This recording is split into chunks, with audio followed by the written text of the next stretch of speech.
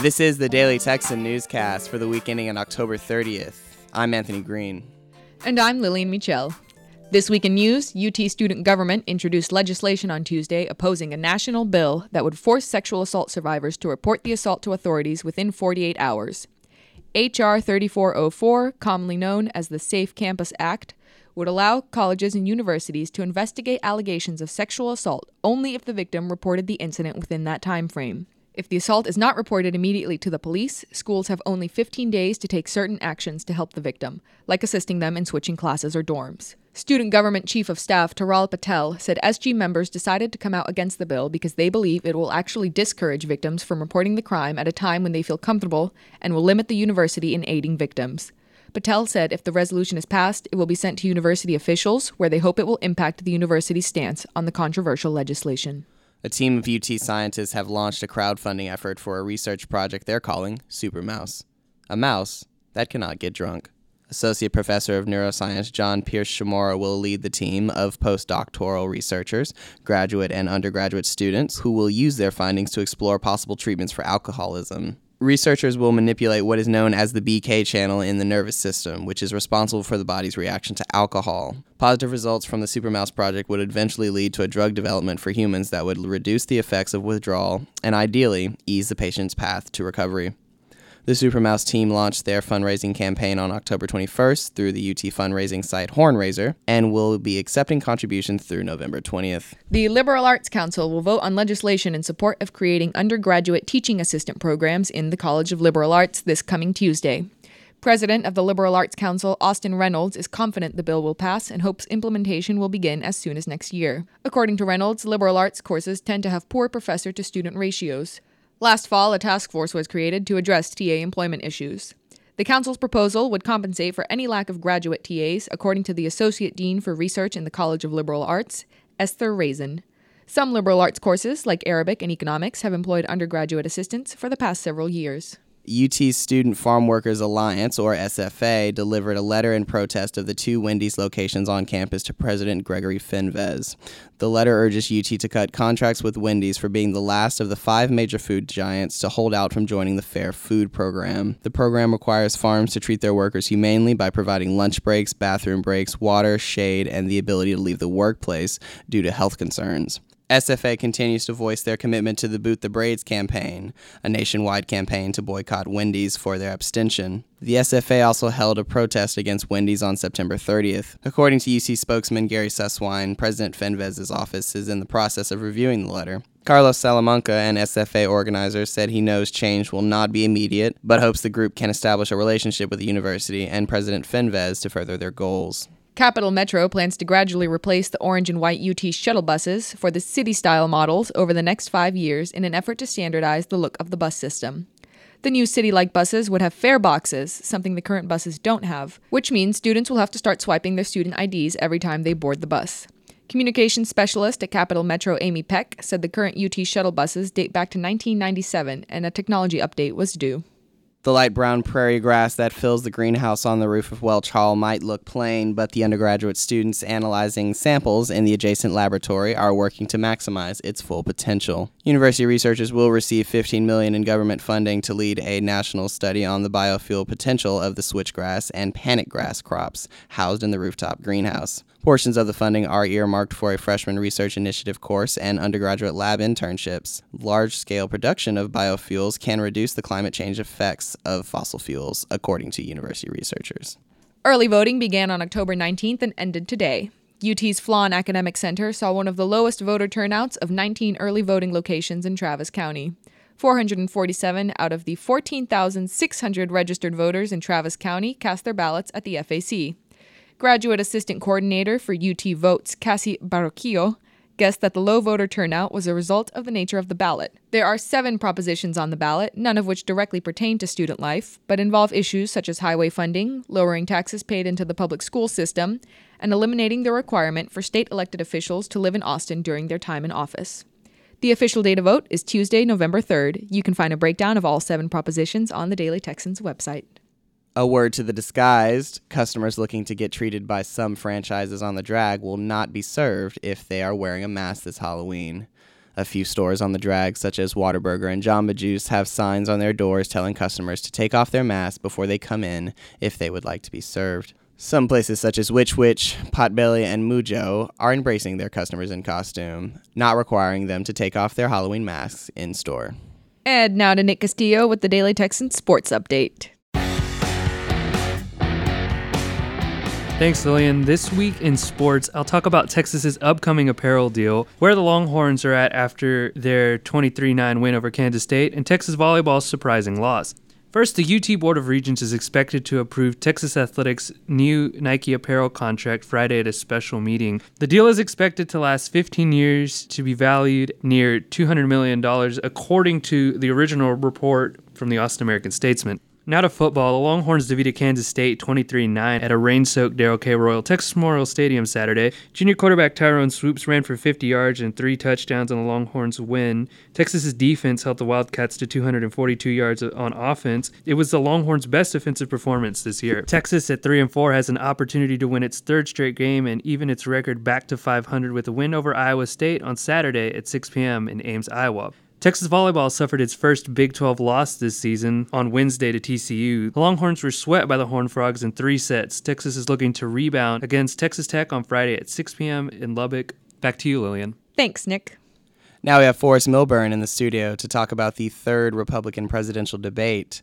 Forrest, what were some of the major issues the candidates discussed? First of all, thanks for letting me be here. The GP debate was different from the Democratic debate in the sense that the Republican debate was meant to be focused heavily on the economy, while the Democratic debate was just like a slew of like random issues that are like important to the primary. The biggest takeaway I had from the GOP debate was there was a big lack of student-focused issues. Students, of course, care about like the issues of the economy and like foreign policy, but they do put a lot of weight on a candidate's stances on college affordability, gun control, immigration, and social issues like gay marriage. And there was very little of that in the Republican debate. And what did you think about the candidates' media bashing? I thought it was perfect for their polling numbers. A lot of analysts after the debate said that the Republican base loves the idea of a liberal media that's biased against the candidates, even though the media prior to the debate was propping up some candidates like Cruz and Rubio, saying that they probably would have a good debate performance,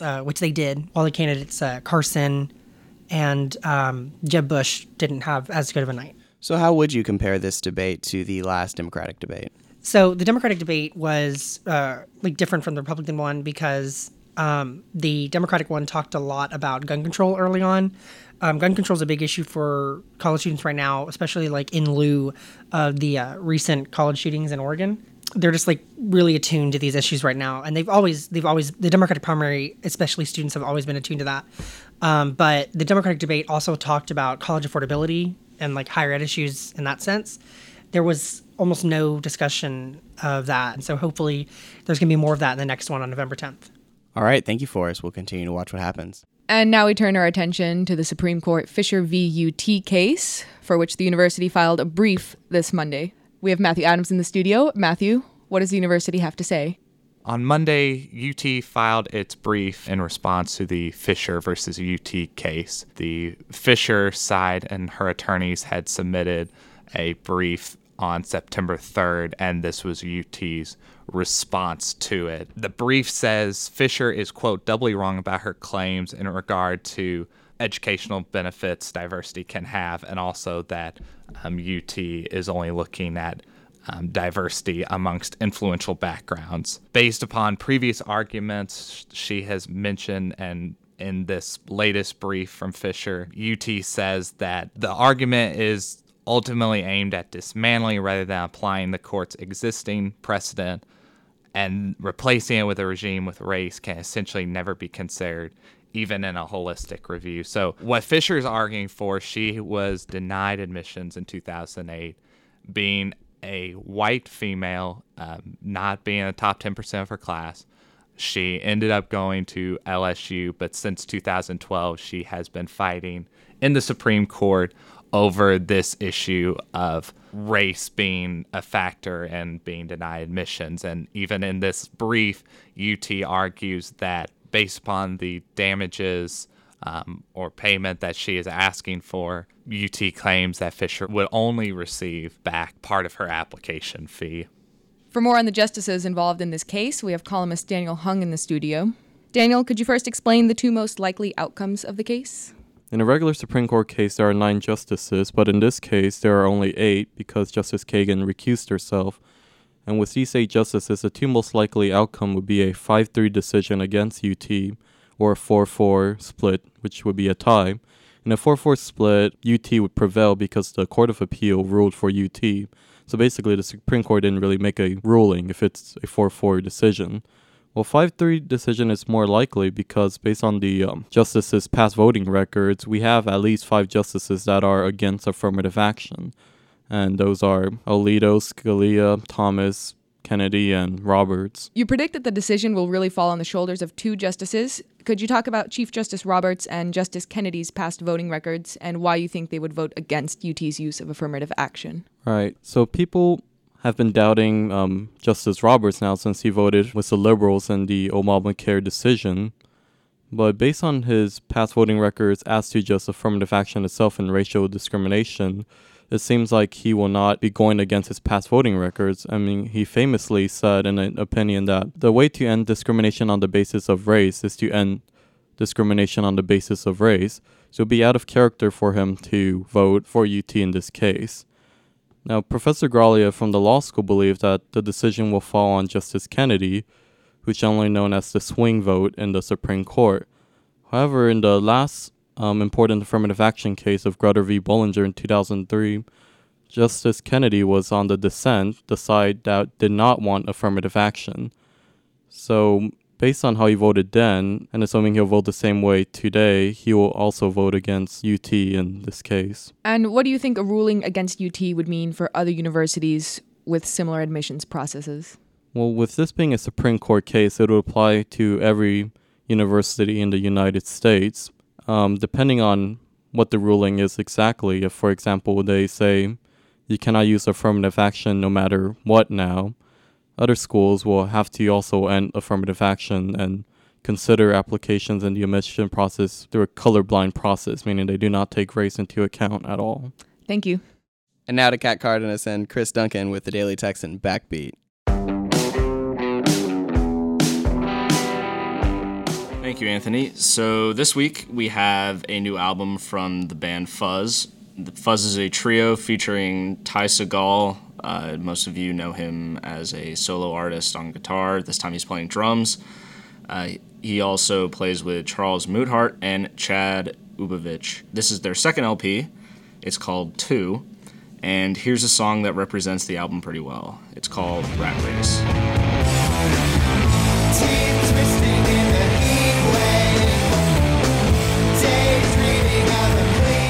Personally, I wasn't really crazy about this song. The guitar was kind of repetitive and it really didn't bring anything new for me. Yeah, the beginning of the song, the guitar riffs are exciting for me, but and the vocal effects turned out well.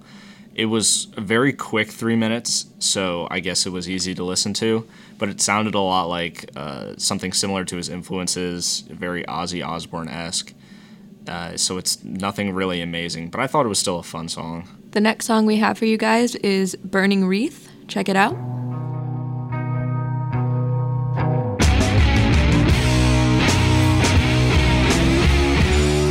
This is my personal favorite song on the LP. The calm guitar at the beginning builds into later energy in the track, and it's really mesmerizing. Yeah, I think this song was probably the most dynamic off of the whole record.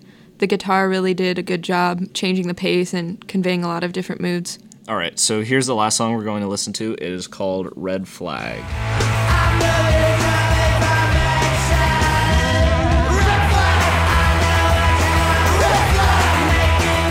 I was not a fan of this song. The vocals felt really thin and kind of sloppy. I just didn't like it. It definitely wasn't my favorite song. The lyrics are meant to dominate the track, which would be fine, but the lyrical content itself, there's really no force behind it.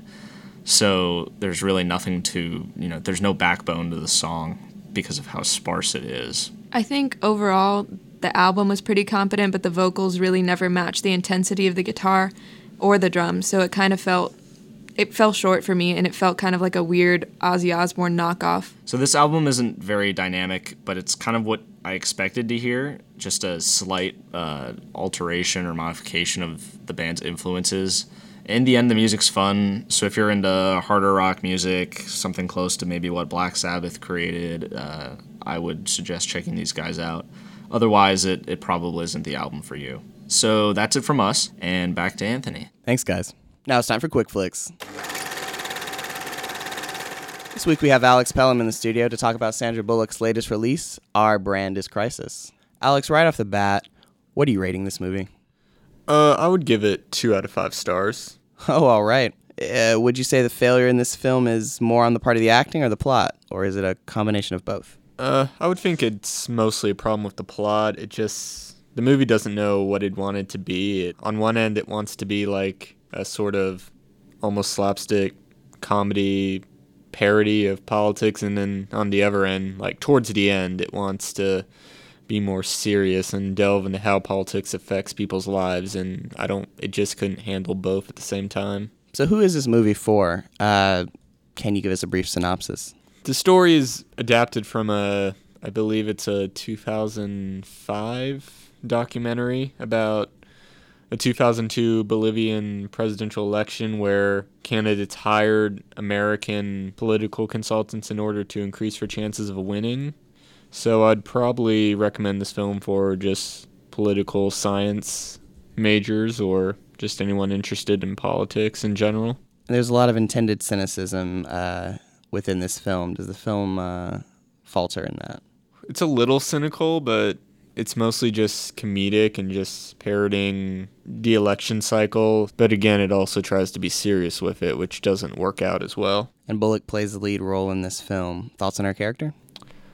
Her character is probably the most entertaining part of the movie.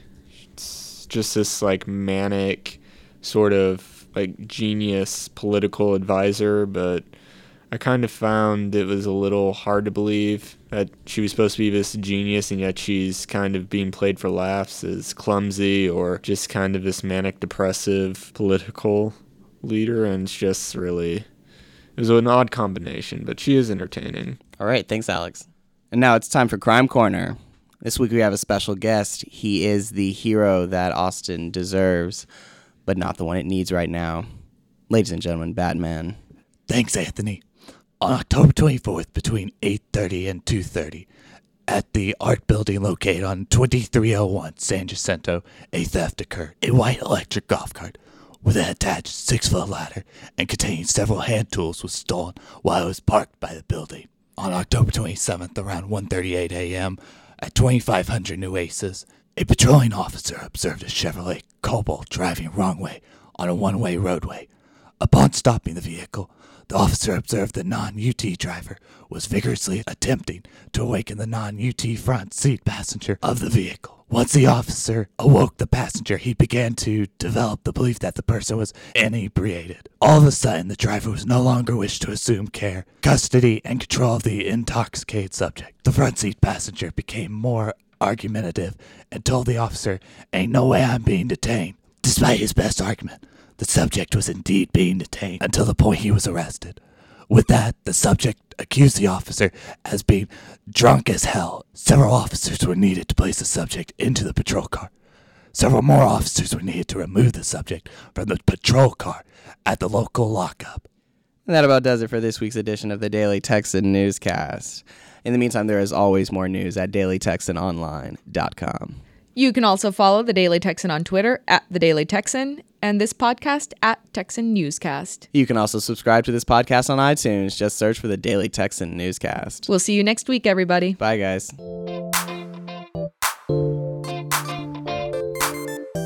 This podcast was produced by The Daily Texan and hosted by Anthony Green and Lillian Michel. Today's guests were Matthew Adams, Forrest Milburn, Daniel Hung, Nick Castillo, Chris Duncan, and Kat Cardenas. The music was by Jazar. Join us for our next episode, Friday, November 6th, and be sure to catch up with all the news at dailytexanonline.com.